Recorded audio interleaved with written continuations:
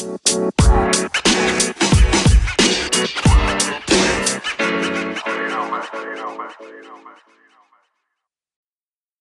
back, everybody. Thank you for tuning in to another episode of the All In Podcast. I'm your host, Eli Cooper, and I'm joined with my co-host, Mike Badzik. How you doing today, Mike? Hey, doing good, man. Third episode, we're back. So we've had fun the first two, so we're back for a third, and we're just going to keep on going with it, having fun. So ready to go. How about you? Agreed, man. Same. I'm excited that we're doing this. It's been a great experience so far. Thank you to everyone who's tuned in so far. We appreciate you guys' feedback and showing love to the podcast. Today we're getting into a new topic. Our first two episodes were basketball related, but today we're going to switch it up. We're going to get into some NFL topics with the NFL just releasing their new schedule for 2020-2021. So we're going to get into some marquee matchups in that regards. We're going to talk about Cam Newton still being unsigned, where he may land, and what he should do. And then we're also going to get into some fantasy talk, some rookies to watch from a fantasy perspective, and give you guys some help going into your drafts. So we'll kick it off. We'll start with talking about Cam Newton. Obviously, he had a difficult ending to his time with the Panthers, spent his entire career there so far, and spent most of last season injured.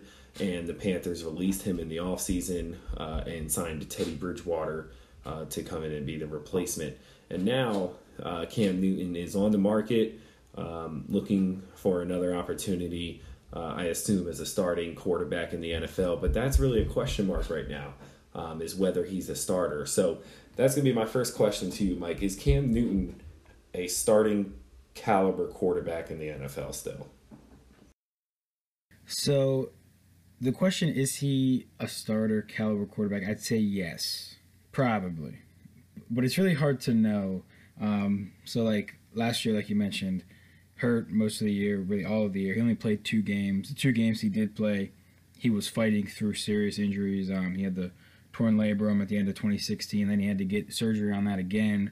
And then he gets the foot injury last year, and he ends up having surgery on that in December. So you look at a guy like Cam Newton, and yes, the production was there, especially early in his career. 2015 was really just the peak. That was the MVP season, obviously. They made the Super Bowl, went 15-1. He's never going to be that guy again. I think he can still be a quality starter, though. Looking at his numbers, 2018, so 2019 we'll just throw out because he was hurt. And just talk about the 2018. He went 6-8 as a starter, 7.2 yards per attempt, 22nd in the league.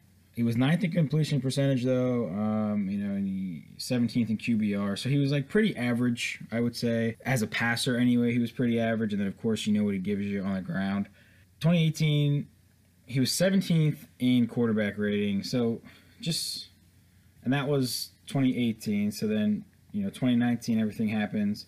But if you just look at the guys, the passer rating rankings from 2018, like the top 15 guys are pretty set in stone. Like those are the guys you would expect to be there. Your established starters: Drew Brees, Mahomes, Russell Wilson, Matt Ryan, Deshaun Watson, guys like that. And then when you get like 15 down, that's kind of the guys that get churned in and out of the league. So then Cam was 17. 16 was Trubisky. Carr was 18. I think both of those guys are probably going to be backups by the time they're 31, like Cam is going to be tomorrow. Actually, on Monday, he's going to be 31. Then you have Baker Mayfield, Ryan Tannehill stopped being a starter after 2018, and then he goes and takes a backup deal, and that works out great for him. So maybe that's the route we see Cam Newton going. But then you got Eli Manning, Marcus Mariota, Nick Mullins, Jameis Winston, Matthew Stafford, Jameis Winston, who just signed as a backup, and then Andy Dalton, who just signed as a backup. And those were really the 3 guys who hadn't been signed. It was Cam, Jameis, and Andy Dalton. And you were looking around at the spots in the league where they can land and be starters, and you were thinking the Patriots, the Jaguars, probably the Bears were in that market, and then the Chargers were maybe the biggest one in that market with what looked like a roster that if you put an established guy in there like a Cam maybe you could win some games with. Well, the Bears, it looks like they're going with Trubisky, look for now at least, and then they bring in Nick Foles to be that backup. They restructure his deal, so it's more of a backup type deal. He's going to get paid more towards the end of that, which means it looks like they're going to go with Trubisky at least to start and see how it goes. So now they're out of the running for a quarterback. The Chargers draft Justin Herbert, so it appears that's the direction they want to go. They don't want a new starter coming in. They're fine with Tyrod Taylor and Justin Herbert, similar to what the Browns had in 2018 with Tyrod Taylor, and they drafted Baker Mayfield. So then that left kind of the Patriots and the Jags as the other teams where you think maybe they could go out and get a starter. The Patriots, I think, make the most sense for Cam or for Andy Dalton, or even though he already signed as a backup. But for Cam, I think they make a lot of sense from a football perspective. The problem is the Patriots don't have any cap room. They have like $2 million in cap room, so they cannot pay him starter money. If he wants starter money, it's just not going to happen with the Patriots. And like about the Patriots, they're the type that is going to want to, if they're going to give this guy money, they want to vet him thoroughly with their guys. And the fact that he had the 3 surgeries, and now because of the COVID-19, so this plays a huge role in it too, with Cam Newton specifically, the COVID-19 is you can't get these guys to your medical staff for evaluations. And we know these teams, they want their guys on it. They only want, their doctors. And the Patriots in particular, you would think would be very specific about that. So I think that is part of the reason it hasn't happened yet, and also because they don't have the cap room to give him the money he might want right now. And then the Jaguars still make sense, but I think that they're just tanking, or they're clearly rebuilding. You look at all the guys that they shipped out of there, Jalen Ramsey, and they're trying to get rid of Leonard Fournette. So it looks like they're going to roll with Gardner Minshew now. I don't really think he's the starter of the future. He showed a lot of promise at times last year, but I don't think that they view him like that. I think they're kind of just giving him a chance this year. And if it doesn't work out, fine, great, we'll tank and we'll try to get one of these Trevor Lawrence or Justin Fields in this draft. So I guess the Jags, that's the direction they want to go. So Cam and Andy Dalton and Jameis Winston all had to kind of look at it themselves and say, well, I guess I'm not going to be a starter. What's a good backup job? Jameis grabbed the Saints job. I think that's a good fit for him. He's going to be behind Drew. He might learn Sean Payton's offense, and then maybe when Drew Brees is done, Jameis is in a place where he can step up and say, hey, I'm the next guy. I think that's what he thinks anyway, kind of betting on himself. Andy Dalton goes to the Cowboys. He could potentially be a factor there with Dak on that really no deal, possible franchise tag.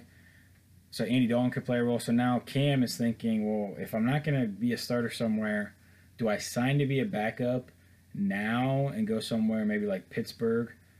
Or do I wait it out and see what happens in the first couple weeks of the season? And that's what I think Cam should do. I think he should wait, see how it goes in the first couple weeks. You never know. There could be some injuries.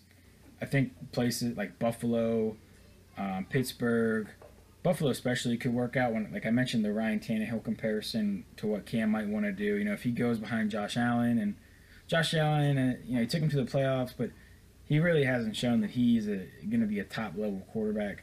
So maybe Cam Newton isn't behind him. Josh Allen is improving it, similar to Marcus Mariota, and you put in Cam, and he has a lot of success, and it works out great like it has for Tannehill in Tennessee. Right. Maybe that's an option for him. So I think, yes, he's probably a starter capable, but it's just a matter of getting in with the team without having their medical doctors look at you, and you might have to be willing to come in as a backup and then get your chance later.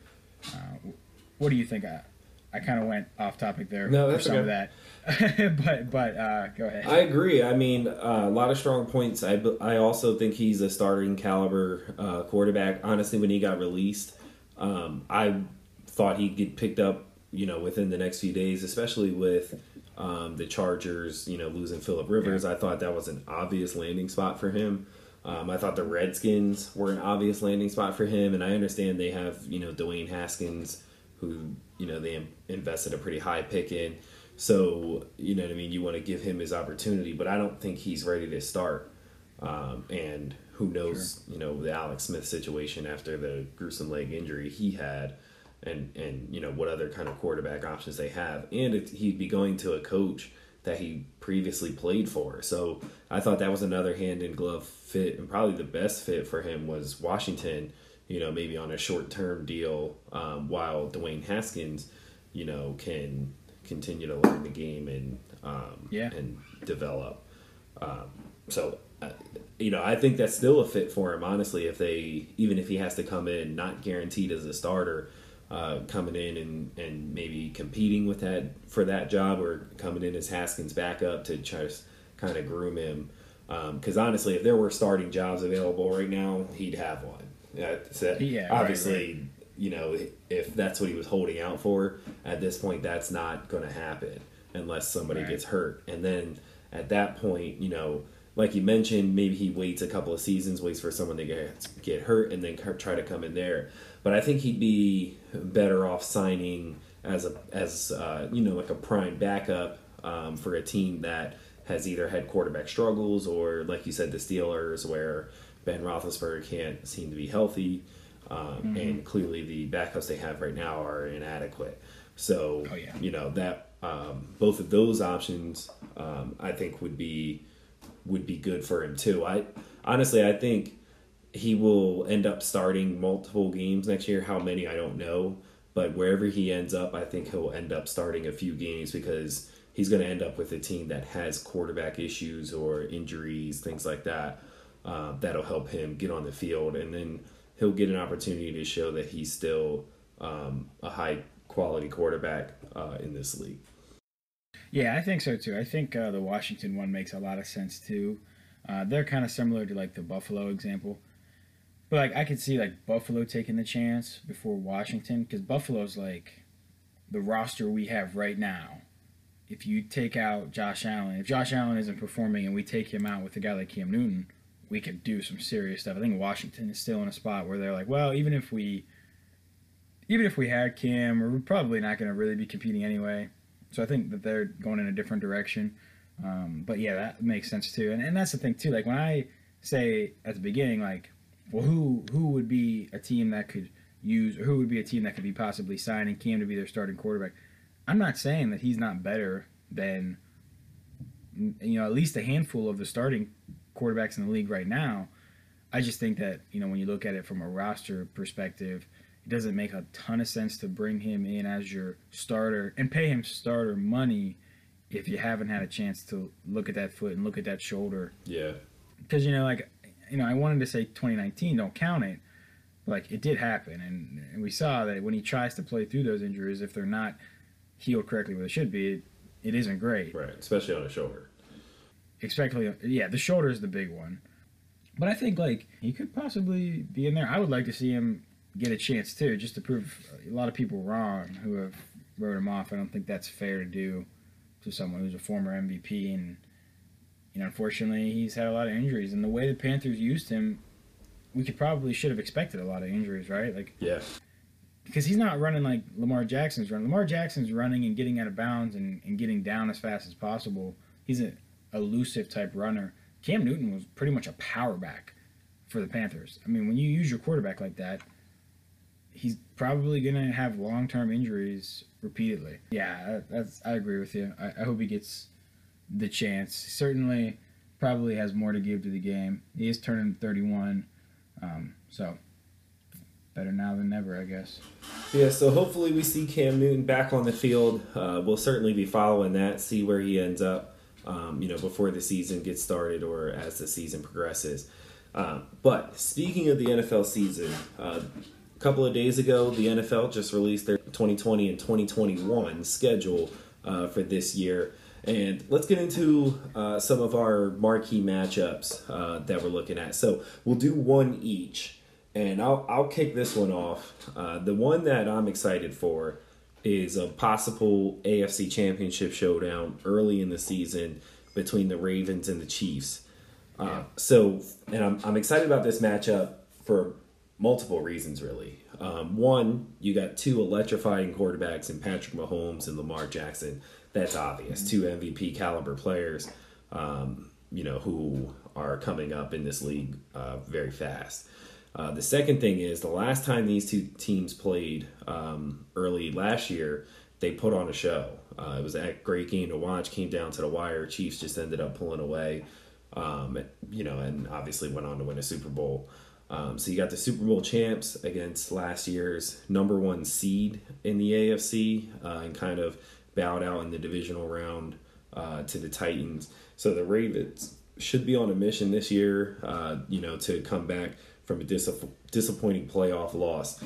So that's one that I'm really excited about, just because of those two talented young quarterbacks, two high-powered offenses going at it, and it's going to be early in the year, but it will likely give us a taste of what we could see in the AFC Championship later on that year.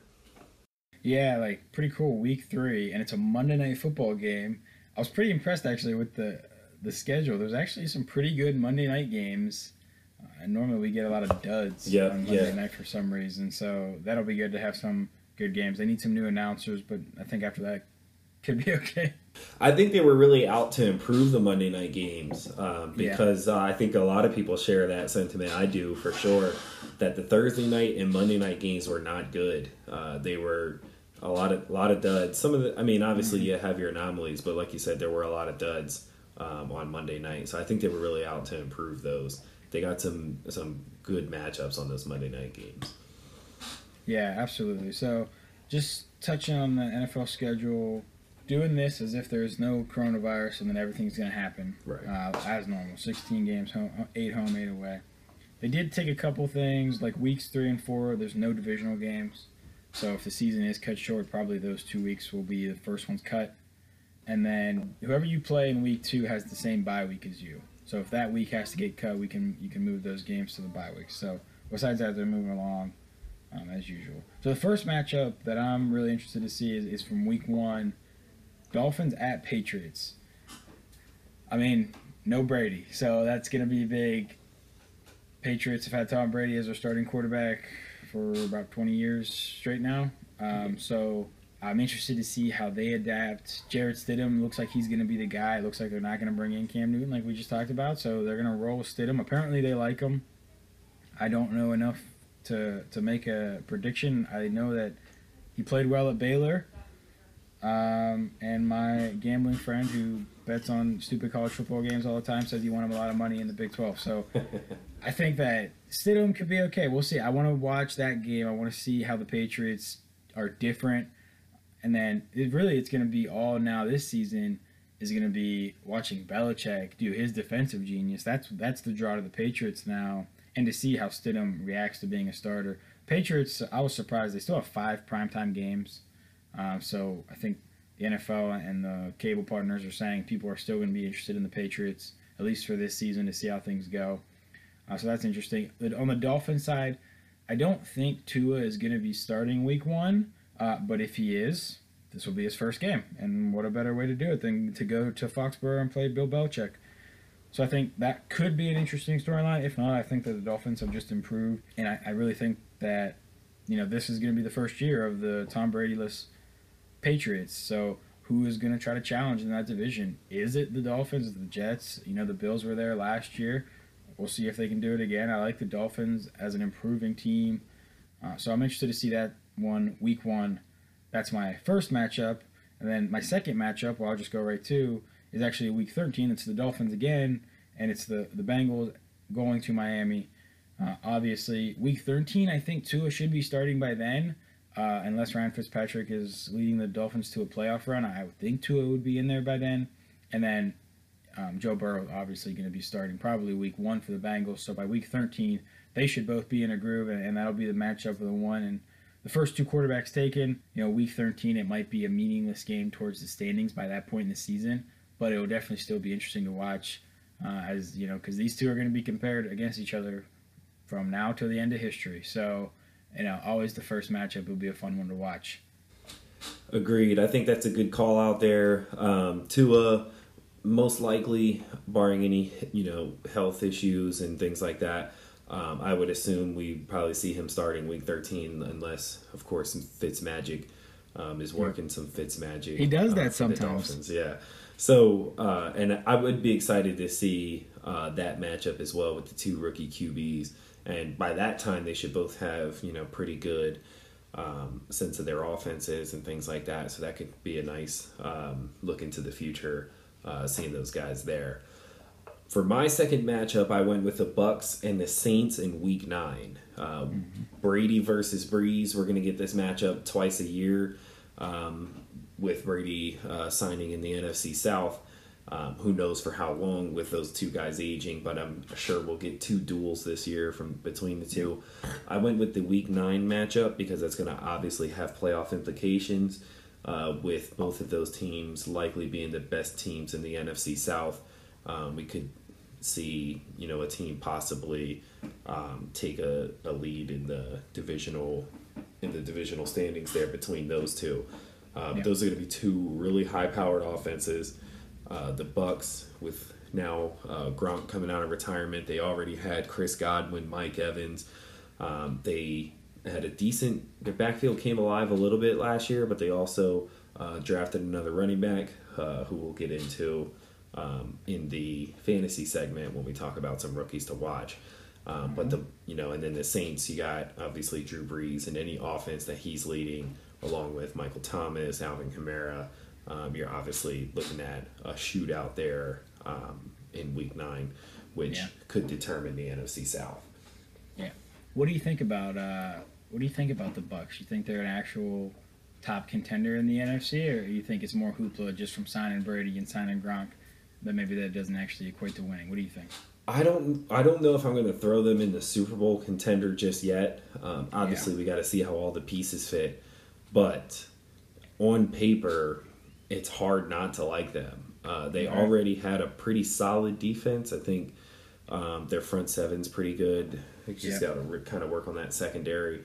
But I think Brady can do a lot with this offense. I mean, we haven't seen him have weapons like this probably since he had Randy Moss, back when on the Patriots during that time. Oh, definitely. As far as receivers go, he's always had Gronk, for the better part of the last decade, and the infamous Aaron Hernandez a little bit as well. So he's had weapons before, but someone like Mike Evans and then someone like Chris Godwin, along with Gronk, who, we're not sure what kind of Gronk is going to be coming out of retirement, but he also has Breed.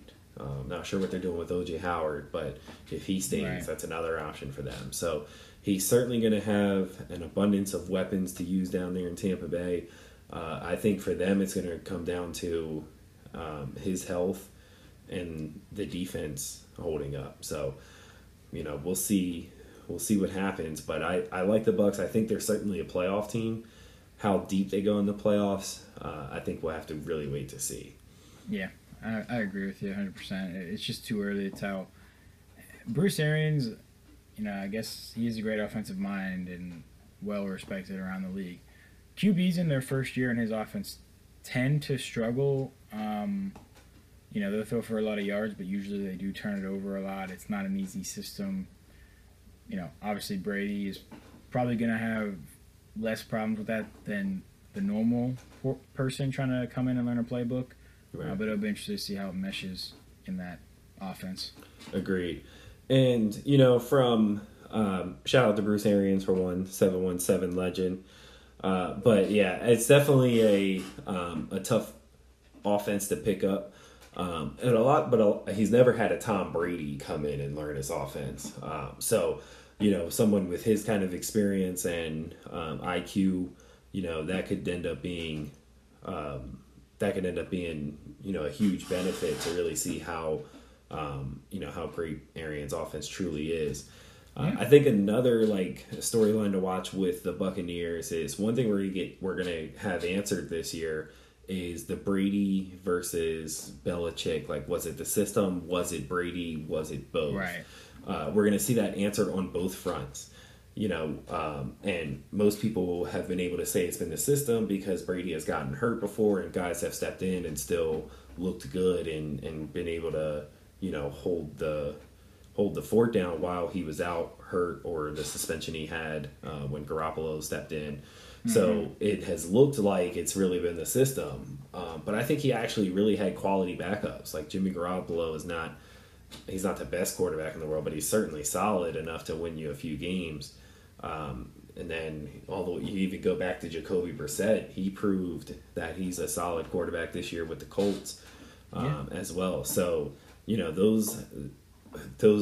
that question's still up in the air.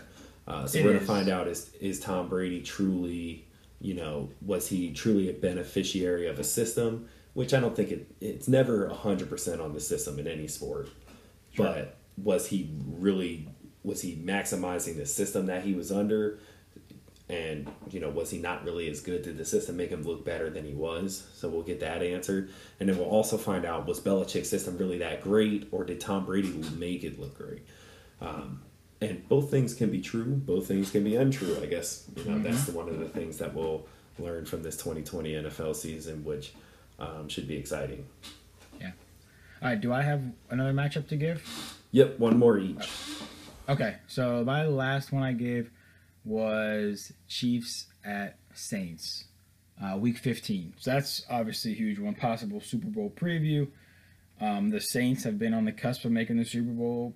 It seems like every year now they're people's pick to make it. This year's no different. Coming into this year, they're projected to be one of the best 3 teams in the NFC. I think everyone's got them included in that group for sure. And then you have the Chiefs, the defending Super Bowl champions. So week 15 is probably going to be a big week. That'll probably be when they're trying to lock up buys in the first round, as well as clinch divisions if they haven't already. So that's obviously a huge matchup. You got Mahomes versus Breeze in the Superdome. I mean, you don't have to say much more. That's just sounds awesome, right? Yeah, I mean, what's the over-under? Probably 85, right? Something like that, probably. Yeah, I'm still going to take the over in that one. Yeah, exactly. Got to. But yeah, excellent matchup. Excited for that one. I'm going to be a little bit of a homer on my last one here. I'm going Week 16 Eagles-Cowboys. As you guys know, I'm an Eagles fan. I'm a Philadelphia sports fan in general. Yes, it's as tough as it looks. But the Eagles-Cowboys matchup, especially the last one of each year, never disappoints. A true rivalry in the sense. And I think this year it's pretty obvious that those are the 2 teams that are going to compete for the division title. And it's going to, a lot of times it comes down to that game. Who wins that game ends up going to the playoffs each year, because we don't always get a wild card spot out of our division. Right. The Eagles have a lot of question marks heading into this year. The biggest one being Carson Wentz's health, which, it's almost a guarantee at this point that he's not going to play 16 games. Yeah. Which sort of justified the second round pick of Jalen Hurts, which a lot of people were upset about. Me personally, I'm on the fence about it, but hopefully, Wentz is able to stay healthy and they can find some other ways to use Hurts, or he'll end up being the quarterback of the future. Who knows? But when it comes to the Eagles, their receiving core, a lot of guys coming off injury like Alshon Jeffrey and Deshaun Jackson. Deshaun Jackson also getting older, not quite sure what he's going to be. We don't even know if Alshon Jeffrey will still be on the roster as the season gets closer. They were obviously looking to trade or possibly cut him. That could still be an option, especially with them taking a receiver, Jalen Reagor, in the first round.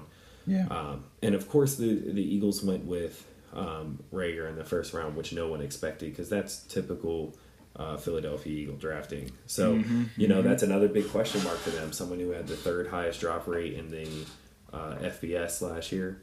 So that's going to be a big question mark. Will he be able to step in and be a go-to receiver for them, or a primary target in the Eagles offense this year? Yeah. And then for the Cowboys, you have the entire Dak Prescott situation going on with his contract. And, obviously he's either going to play under the franchise tag or, they'll somehow work out a deal. But, he's got an abundance of weapons to use this year with the addition of CeeDee Lamb. Was super upset when they took him in the draft, but whatever. Yeah, right. CeeDee Lamb being added into the mix of Michael Gallup and Amari Cooper, where the Cowboys already had a very good receiving core. And then you can't forget about Ezekiel Elliott out of the backfield as well. So, like I said, those two teams, week 16, could be fighting to, win the division at that point. Yeah, so this one will probably be in Dallas then in week 16.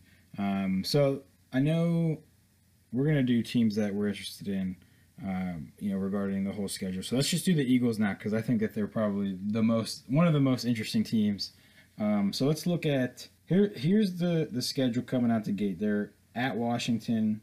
They've got the Rams at home, the Bengals at home. Then they go to the Niners, to the Steelers, home against the Ravens.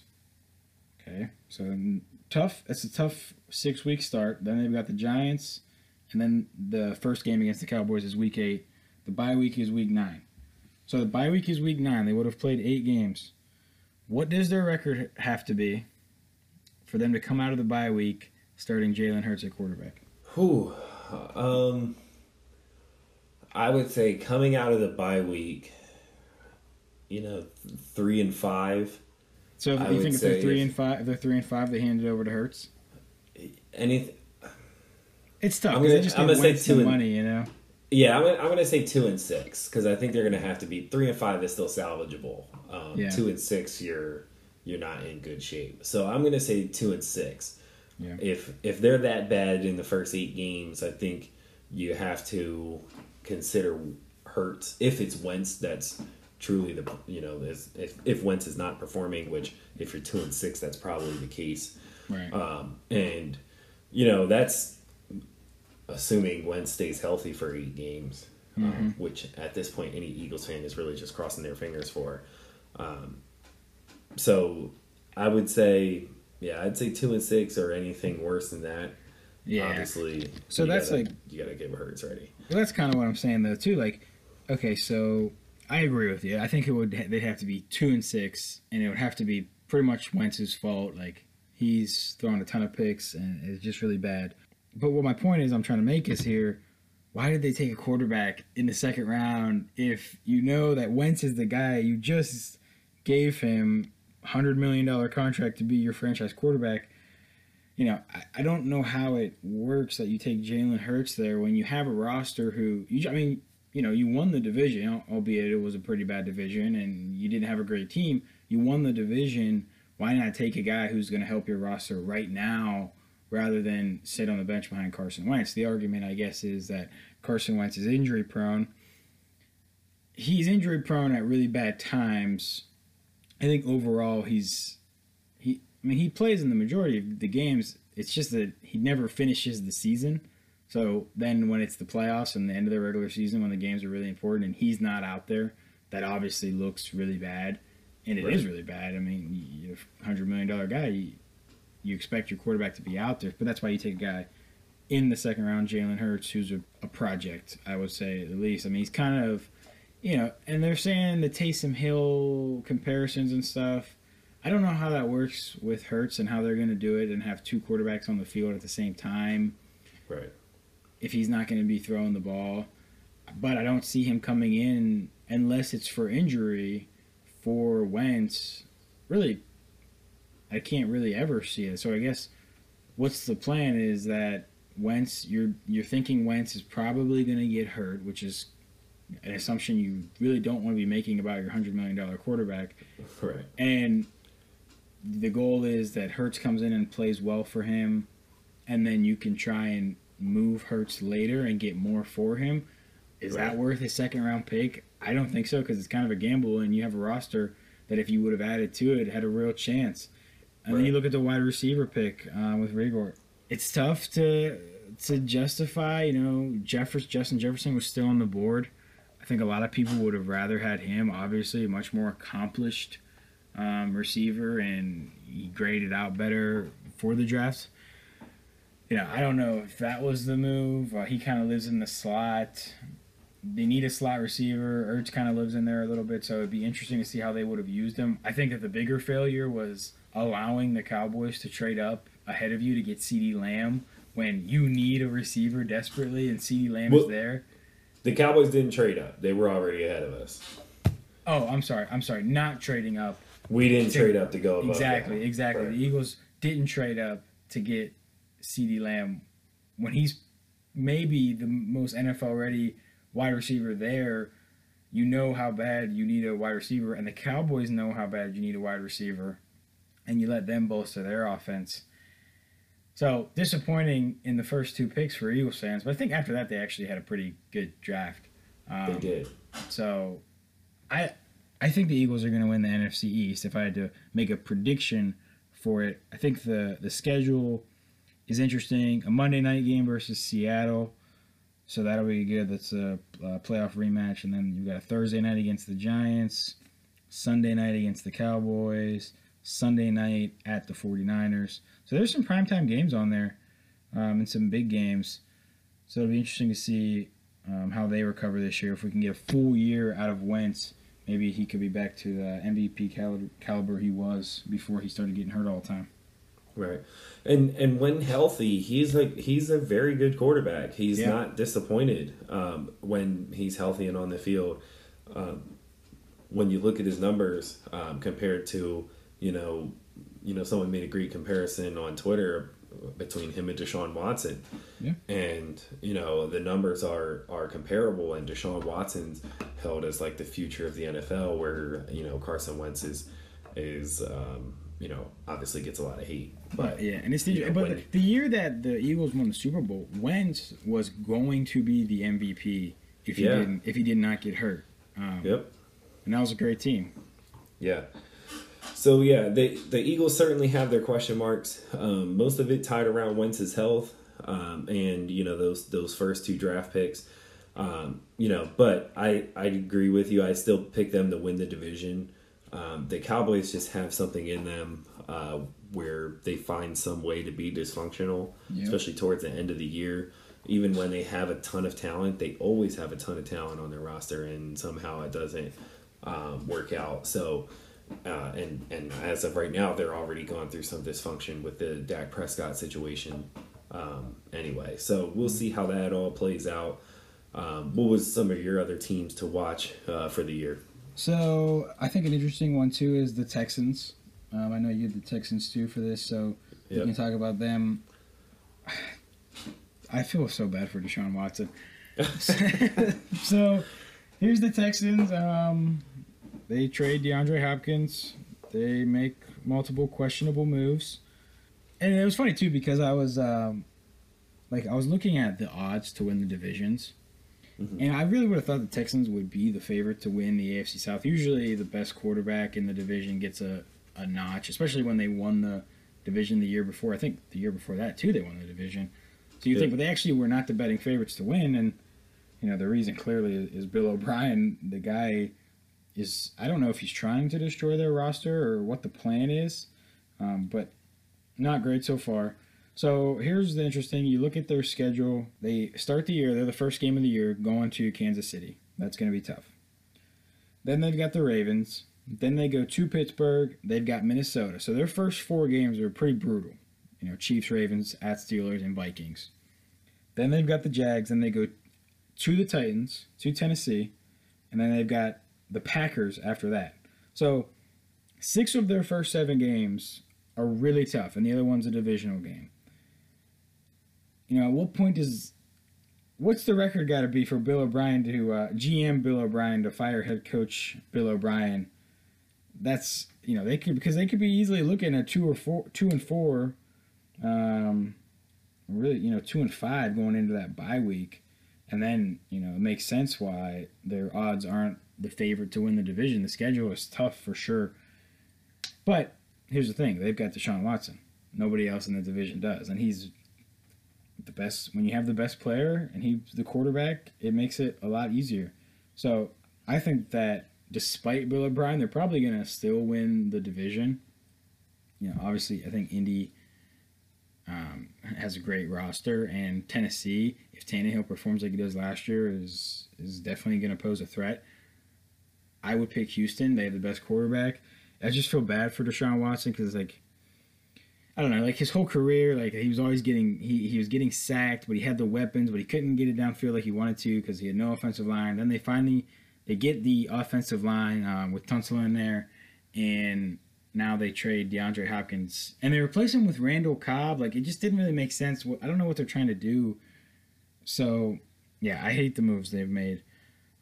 But the Texans, I think, it could fall apart quickly. So it's going to be really interesting to watch like the first 7 weeks of the year to see where the Texans are at. I think if they can get through that stretch, even if they are 3-4 at the bye week, I think they would be okay because it does soften up at the back end for sure.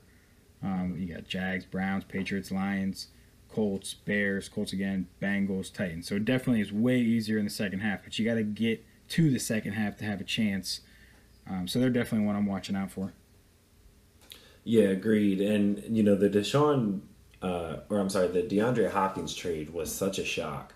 And it doesn't make sense at all. You traded for a aging David Johnson, who just randomly got bumped out of the running back rotation in Arizona after he got hurt. So I mean, I think he still has something left in the tank. And actually, when the trade first went down, before they had mentioned that DeAndre Hopkins was involved in it, I was excited about it because from a fantasy perspective, I thought David Johnson was going to be revived at least absolutely. somewhat. Absolutely, I thought the same thing. And then I see that they that DeAndre Hopkins was part of the trade. I'm just like, what? Like, who does that? Yeah. And then all this stuff comes up about his issues with Bill O'Brien and things like that. And then, it starts to make more sense, at least to why, when you learn about those kind of things. But still, it's just from a football perspective, it makes absolutely no sense. So the Texans, and actually after the trade happened, I immediately tweeted for them to trade Deshaun Watson too because he deserves better. Yeah, right. He deserves better than those guys. Get that guy out of Houston and get him to a competent organization because with that trade they don't deserve him one bit. Yeah. But we'll move on. One of the teams that I highlighted as well. We talked about the Eagles. Texans were the second team on my list. My team is the team that received DeAndre Hopkins, is the Cardinals. Kyler Murray, second year under Cliff Kingsbury. He was very solid as a rookie last year for the Cardinals. Had his ups and downs, as any rookie QB normally does.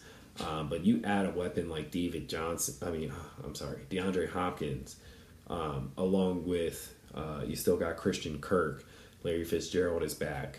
Your backfield is still solid. You got Kenyon Drake, who was very good for them last year, and Chase Edmonds, who in his small opportunities to play before his injury was very good as well. So got a solid backfield there in Arizona. I'm excited to see what that offense can do with a truly elite receiver like DeAndre Hopkins. And Kyler Murray becoming more comfortable in the offense and things like that.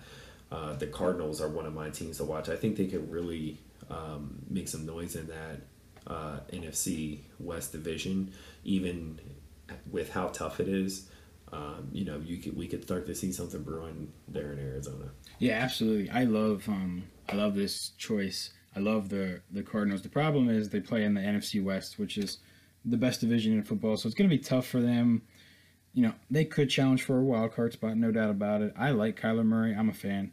I think that Cliff Kingsbury actually might be able to make an offense in the NFL that works. The defense is where they are going to want to bolster things. But, they're trying to add, and they've had a really good offseason. You talked about the DeAndre Hopkins trade, which is going to be absolutely huge for them, especially because, Fitzgerald was getting older, and if you give Kyler like a big guy, a big athletic guy, that's just going to make things so much easier for him, especially, in the red zone where things are a lot tighter and he might be prone to throw more interceptions. It's just going to really help out. And then their first-round pick, Isaiah Simmons from Clemson, that's really going to start to help their defense. All the things he can do playing linebacker, safety hybrid. He was probably one of my top 3 players just overall in this year's draft. I really liked him. They drafted a tackle from Houston for the offense. That should help as well. Obviously, I was thinking in the first round they might take a tackle to protect their investment in Kyler, but Isaiah Simmons is going to be a great player for them, so I don't mind that. Like I said, though, it's going to be tough with them being in the NFC West. But definitely a team I like, and I was hoping that they were going to get more primetime games this year, but they really didn't. Really only one primetime or two primetime games. They got the Seahawks, and then they go to the Cowboys, and I think that's going to be. Is that a Thursday night game? I think, but that actually could be a really fun one when you look at the offenses for both of those teams and where they should be at that point in the season. That's going to be a really interesting game, and I think that could be the Cardinals' coming out party in a way. Because that one's a Monday night game. Is that Monday night? Okay, yeah. So that's going to be a great matchup. I really like the Cardinals to hit their win over this year. Probably, maybe not a playoff team yet, though. But I like that pick a lot, for sure. The last team that I will talk about is the Steelers. Because you talked about the Eagles. You get to talk about the Eagles, so I get to talk about the Steelers. So, Steelers 8-8 last year. Obviously, this is going to be big with Ben coming back off the injury. They start the year on Monday night at the Giants. So that'll be Ben's return. It'll be really interesting to see the continuity they have. They drafted Chase Claypool was the wide receiver out of Notre Dame. They needed a wide receiver. I think he'll help them. He's a big guy, but he's got really good speed, and he really can block too. So I think he'll fit into the Steelers' offense well.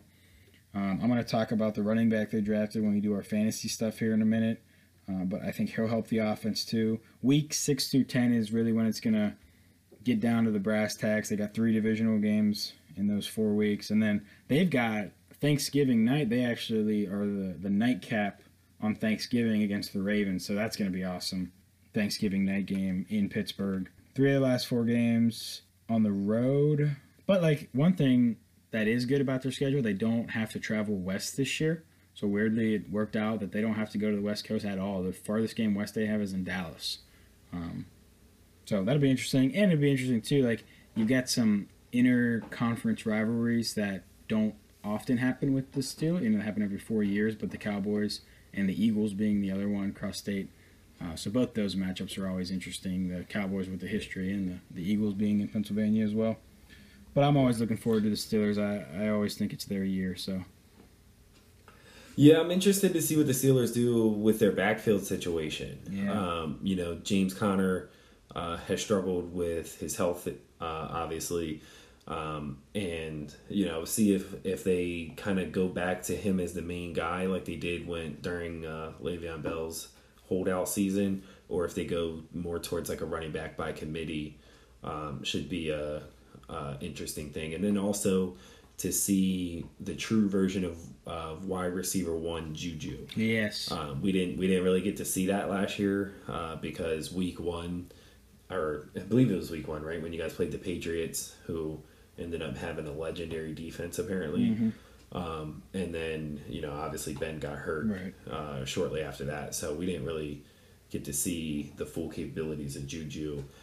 Which hopefully with a healthy Big Ben this year, we'll be able to see his talent shine and see what the Steelers can do, because the Ravens are certainly going to need some competition in the AFC North. Yeah. Because as much as I like the Browns roster on paper, the Nick Chubb, OBJ, Jarvis Landry, I'm still not a believer in Baker Mayfield yet. Absolutely. So that's always going to hold them back. Right. And then, the Bengals are going to be in a transitional period until Joe Burrow develops into a star. So it's still the Steelers and the Ravens division to lose. Mm-hmm. And hopefully with Ben healthy, that's going to be an exciting team to watch. Yeah, and it's interesting, too. It's interesting, too, that division. You look at the 4 quarterbacks in that division, right? You've got Lamar Jackson, who won the MVP last year, and he's in his 3rd year in the league. Baker Mayfield, who was the number 1 overall pick going into his 3rd year in the league. Certainly had a bad year last year, but his rookie year looked like there might be something there. And then you've got Joe Burrow in Cincinnati, who number 1 pick this year, of course. But then in Pittsburgh, you've got 38-year-old Ben Roethlisberger coming off elbow surgery and really no backup or future quarterback plan in sight. And they did not address that in the draft this year. That was a question if they would. Looks like they're just going to roll with Rudolph as the backup again. Not supportive of that, but it is what it is. So it worries you from a Steeler fan perspective of, okay, like when Ben is done, what are we going to do? Because it looks like these other guys in the division are setting themselves up to have a future at quarterback, and we haven't done that yet. But I think we're going to give it one or two more goes with Ben. Just everything we have at trying to get a Super Bowl in the next 2 years with Ben, and then we see where we're at after that. But certainly it's going to be interesting. Going to be interesting as always. For sure. All right, so I think the last thing we'll get into now is talking about the rookies that were drafted in this year's draft and their possible fantasy aspect or fantasy impact that they'll have this year. So we'll kick it off. We'll just do quarterbacks, running backs, and wide receivers. And we'll start with the quarterback. Who is your rookie to watch for quarterbacks? I think this one's pretty obvious. Yeah, it's got to be Burrow. Because he's really probably, I don't know if any other ones are going to be even starting week one. Right. I don't think Tua is, but he might be. And then Herbert in not San Diego, Los Angeles, they've got Tyrod Taylor, so I don't know if he's going to be starting off the jump. Certainly, if you're in a deep dynasty type league, I maybe you throw a flyer at Jordan Love and wait it out. Or you even Jalen Hurts, and you maybe try to maybe you wonder if Wentz is going to stay healthy throughout the year. But as far as a normal league, I'm doing a draft just for this year, I think the only one I even think about taking is Joe Burrow, and I like Joe Burrow too. He's got weapons, Tyler Boyd, Joe Mixon, the Zach Taylor offense, which is a derivative of the McVay offense, should be able to open up some opportunities. I don't exactly know what the AJ Green situation is, but if he's there, that obviously is going to be a boost. I think in two QB leagues, like if you start two QBs, I think that Joe Burrow is probably a starter, but I wouldn't put him in my top 10. He's probably a backup in one QB leagues. Yeah, totally agree with you there. I like Tua for dynasty formats, obviously, because I think by next year he'll be the full-time starter. And like we had already discussed, he could possibly be starting middle of this year. Mm-hmm. So for a normal league, he could be a future waiver wire pickup in the middle of the season, or a draft and stash for someone. But dynasty-wise, I love his upside in a dynasty league. Like you said, Herbert, again, I would say dynasty pick. Other than that, waiver wire possibility there. But yeah, Joe Burrow's the only quarterback who, even in a one quarterback league, he would serve as a nice backup. Mm-hmm. And then if he has one of those legendary rookie years or something like that, obviously he becomes your starter. But I would say most likely a backup in that situation. So totally agree with you there for quarterbacks. Okay. So we'll go ahead and move on. We'll talk about running backs now. And I'll kick this one off. One of my favorite picks of the draft from a fantasy perspective was the 32nd pick of the first round to the Chiefs, Clyde Edwards-Helaire. Oh, I love this one. He's my number one guy too, so go ahead. And honestly, I think, first of all, you should always be looking for a Chiefs running back in fantasy. Mm-hmm. Andy Reid has always and forever had great fantasy running backs. And obviously, except with the exception of last year because of all the injuries. But for this year, Clyde Edwards-Helaire looks like he will probably at some point become the main go-to back in that backfield. And, Andy Reid actually came out and said that he believes, we'll call him CEH, is going to end up being better than Brian Westbrook in his offense. And Brian Westbrook was one of the best fantasy running backs when he was under Andy Reid. So that he speaks that highly of him. You can almost guarantee that he's going to come out this season and get a lot of touches. And he could honestly be pushing high end RB2, possibly RB1 territory, kind of like Kareem Hunt did in his rookie year. And the Chiefs going up and taking a running back in the first round, the only running back taken in the first round, says a lot. So he's the obvious number one choice, I believe, for rookie fantasy running backs to watch out for. Yeah, I love Clyde Edwards-Helaire, CEH we can call him. So his route running is just unbelievable. I mean, if you just watched the combine and you watched his route running with the wide receivers, or you compared it to the wide receivers, he would be amongst the top of those as far as his route running. He caught 55 passes at LSU. Damian Williams is there, and I kind of feel bad for Damian Williams because he actually, he legitimately had a chance, or at least a gripe, to possibly win Super Bowl MVP. So I definitely don't think he's going to be out of the equation. It'll be those two, probably 90% of the touches. Clyde Edwards-Helaire, I love that you did the Kareem Hunt comparison. You think back to Kareem when he was in that offense. I think it could be very similar with Clyde Edwards-Helaire. So 100% I agree with you. He's my number one rookie running back. So then, number two, there's a lot of options here.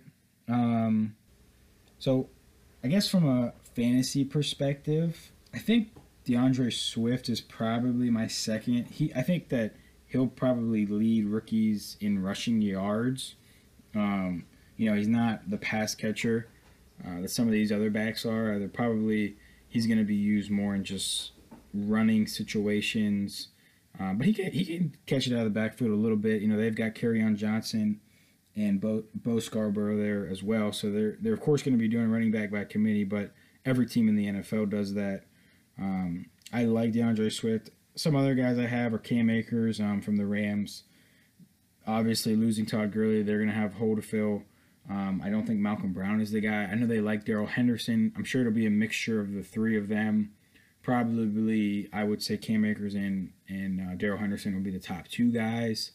I think that could have some serious fantasy upside when you look at the McVay offense centered around the running backs typically. Anybody starting at running back for the Rams is worth a spot on your roster. So Cam Akers is a guy I could see getting drafted in standard leagues. And then the other one is Anthony McFarland from Maryland, who went to the Steelers. You had kind of mentioned, too, that they're running back situation. So you got James Conner and you have Benny Snell, who are probably the two lead guys going into this year. Well, James Conner's had injury problems, we know. He also has a fumbling problem. And, fumbling problems, that's, one of the number one things. Because fumbling problems typically don't really go away. So it's interesting. His story is obviously awesome. But to be a every down back, I can't see it. And Benny Snell is nice. He runs hard. But he doesn't have the home run hitting ability that McFarland does. McFarland's 6.7 yards per carry at Maryland. He's kind of like a one cut between the tackles, one cut and go. So it fits well with what the Steelers want to do running the ball. I think that it'll be a trio, of course, running back by committee, like every team does. And then another one I had was J.K. Dobbins. Obviously, with Mark Ingram there, they've got a plethora of running backs that are going to be splitting time. Who else did you have? Those are some of the guys. So yes, I also had DeAndre Swift. I like the choice there. J.K. Dobbins, another great choice there. I think in a run-heavy offense like the Ravens, he could possibly do some damage. One guy I had was Jonathan Taylor, and I actually like him a little bit more for dynasty formats than I do for standard redraft leagues this year. However, the reason why I like him most for dynasty is because Marlon Mack's in a contract year, and while Marlon Mack was their, kind of their, I don't want to say workhorse because he didn't. Yeah, right. He was their go-to running back, but came out on passing situations, which will probably end up being the role Jonathan Taylor also plays if he becomes the starter in the future. But Marlon Mack has injury problems. He gets hurt here and there. Plus, he's in a contract year. Colts may not want to bring him back next year, which then could thrust Jonathan Taylor into Marlon Mack's role, which in an offense that runs the ball a lot, I believe they were top 5 in rushing last year as far as attempts go. So, that's one of the run heaviest offenses in the league, and he is a between the tackles guy. I think he has a little bit more upside than Marlon Mack does. So, if you draft in Jonathan Taylor in dynasty leagues, maybe you don't expect a lot from him here other than maybe a throw a dart flex play, unless obviously injury starts him into a bigger role. But I think in year 2 is when you'll really like that pick. So that was the only other guy I had that you had mentioned was Jonathan Taylor. Yeah, I like Taylor. It's going to be interesting the time sharing he's going to do with Marlon Mack. I think you're right about the contract year is important. So probably, I think maybe Mack at the beginning of the year is the bulk ball getter, and then you start to see Taylor worked in more and more throughout the year. And then by the playoffs, he's probably going to be the guy. The thing, too, is interesting about like all these rookies, but I think running back and then especially wide receivers that we're going to talk about next, like the lack of mini camps and off-season workouts because of the coronavirus is actually it's probably going to be a really big factor, especially the wide receivers who so much of it is built with rapport with the quarterback and working with them. I think they're really going to feel it. So a lot of these guys you might not see be immediate fantasy impactful players at the beginning of the year, but then as the year goes on and they get more acclimated to the system, they're guys that are going to be starters on your team. But so we're going to do the wide receivers too. Why don't you kick off the wide receivers? Yeah, so the only guy I really see like having a big impact this year, in my opinion, because for me, for wide receivers, you want to chase volume. And the only guy I can really see getting the most volume is going to be Jerry Jeudy from the Broncos. They've actually put some nice pieces together. They've got Cortland Sutton as well on the other side of him, and I believe they took a Penn State receiver, Hamlin, right? Yep. Yeah, Hamler, yes, as well. So they got a decent receiving core. They signed Melvin Gordon in the offseason, so it looks like he's going to split with Phillip Lindsay out of the backfield. So, I mean, he's not going to get a ton of targets early on, but I think of the receivers that were drafted in the first round, the only other receiver I can see possibly matching the target share is going to be Henry Ruggs the third out in Oakland, because he's probably going to be a day one starter as well, but not super sold on either of their quarterbacks as far as Derek Carr obviously has proven more than Drew Lock. But he's certainly not elite. So we'll see how that kind of goes with those two. I would say Jerry Jeudy would be first on my list if we're doing a standard redraft league, and then Henry Ruggs would probably be the second rookie receiver that I would expect to come off the board for fantasy. Yeah, I like both those guys. They're both in my top 4 for wide receivers. Jeudy, I think that Drew Lock. If Drew Lock is as good as he could potentially be, then it's going to work out for Jerry Jeudy. I think a lot of it depends on that. And when you have rookie receivers, one of the things you have to look at is the quarterback. And that's why you don't necessarily want a Henry Ruggs. But like Henry Ruggs, he's got major home run hitting ability. And I think that they're probably going to force feed him the ball just to get that, just to have some exciting offense. The route running needs work, obviously, with him. That's his story. But, he has the ability to score a touchdown every time he touches the ball. I think that matters, especially in your deeper fantasy leagues where you're starting 5-6 receivers. You might throw him in there and hope that he breaks one, because he probably will break at least 4 or 5 throughout the course of the year. But when you look at like the rookie receivers, and like I said, you talk about the quarterbacks a lot too for this. CeeDee Lamb sticks out, obviously.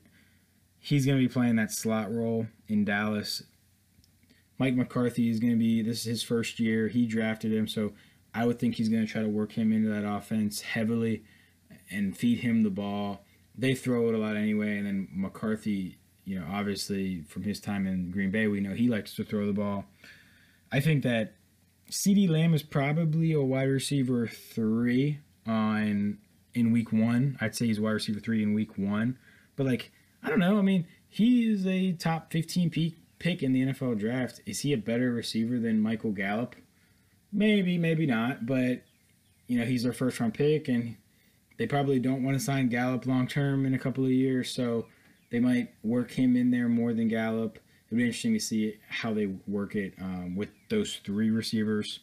And then the only other guy I would mention is Brandon Ayuk, who got drafted by the 49ers. Kyle Shanahan's offense lends well to fast players, and he's really fast. He 18 yards per catch when he was at Arizona State, running a pro-style offense under Herm Edwards. So I think that he's got big play potential. They also have Deebo Samuel from last year, and he was fantasy useful, but he wasn't like a week-to-week starter. So maybe you have similar production, and he's a guy kind of like Ruggs, like we said, where you throw him in your lineup and you hope that he breaks two. But yeah, wide receiver, it's going to be tough, especially with the no mini camps, getting the timing down with the quarterbacks. It's always tough for rookies to work their way into the offense, but you'd think it'd be even tougher this year. Agreed. Yeah, and I think most of these guys are going to end up being most valuable in dynasty leagues as well, especially a guy like CeeDee Lamb, to go back to him, because I think like this year he's going to kind of have the Will Fuller effect, where you're like, there's going to be weeks where you're like, oh my God, how did I not start CeeDee Lamb? And then there's going to be weeks where you're like, why did I start CeeDee Lamb? Just because they have so many weapons.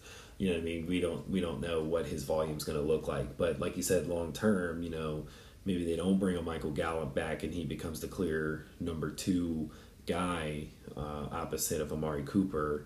That's the Cowboys offense certainly can have 2 fantasy relevant wide receivers, depending on who's quarterbacking down the road. But CeeDee Lamb, I think, long term has great fantasy value.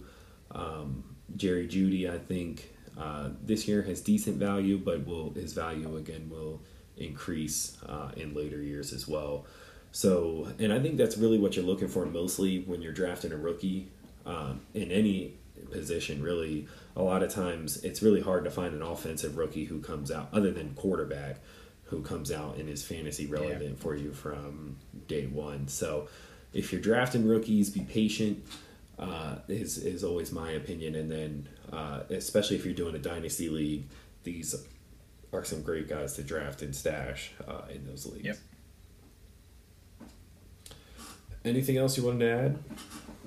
That's it, man. Yeah, like you said, with the rookies, it's always tricky, because they don't get worked in early in the year.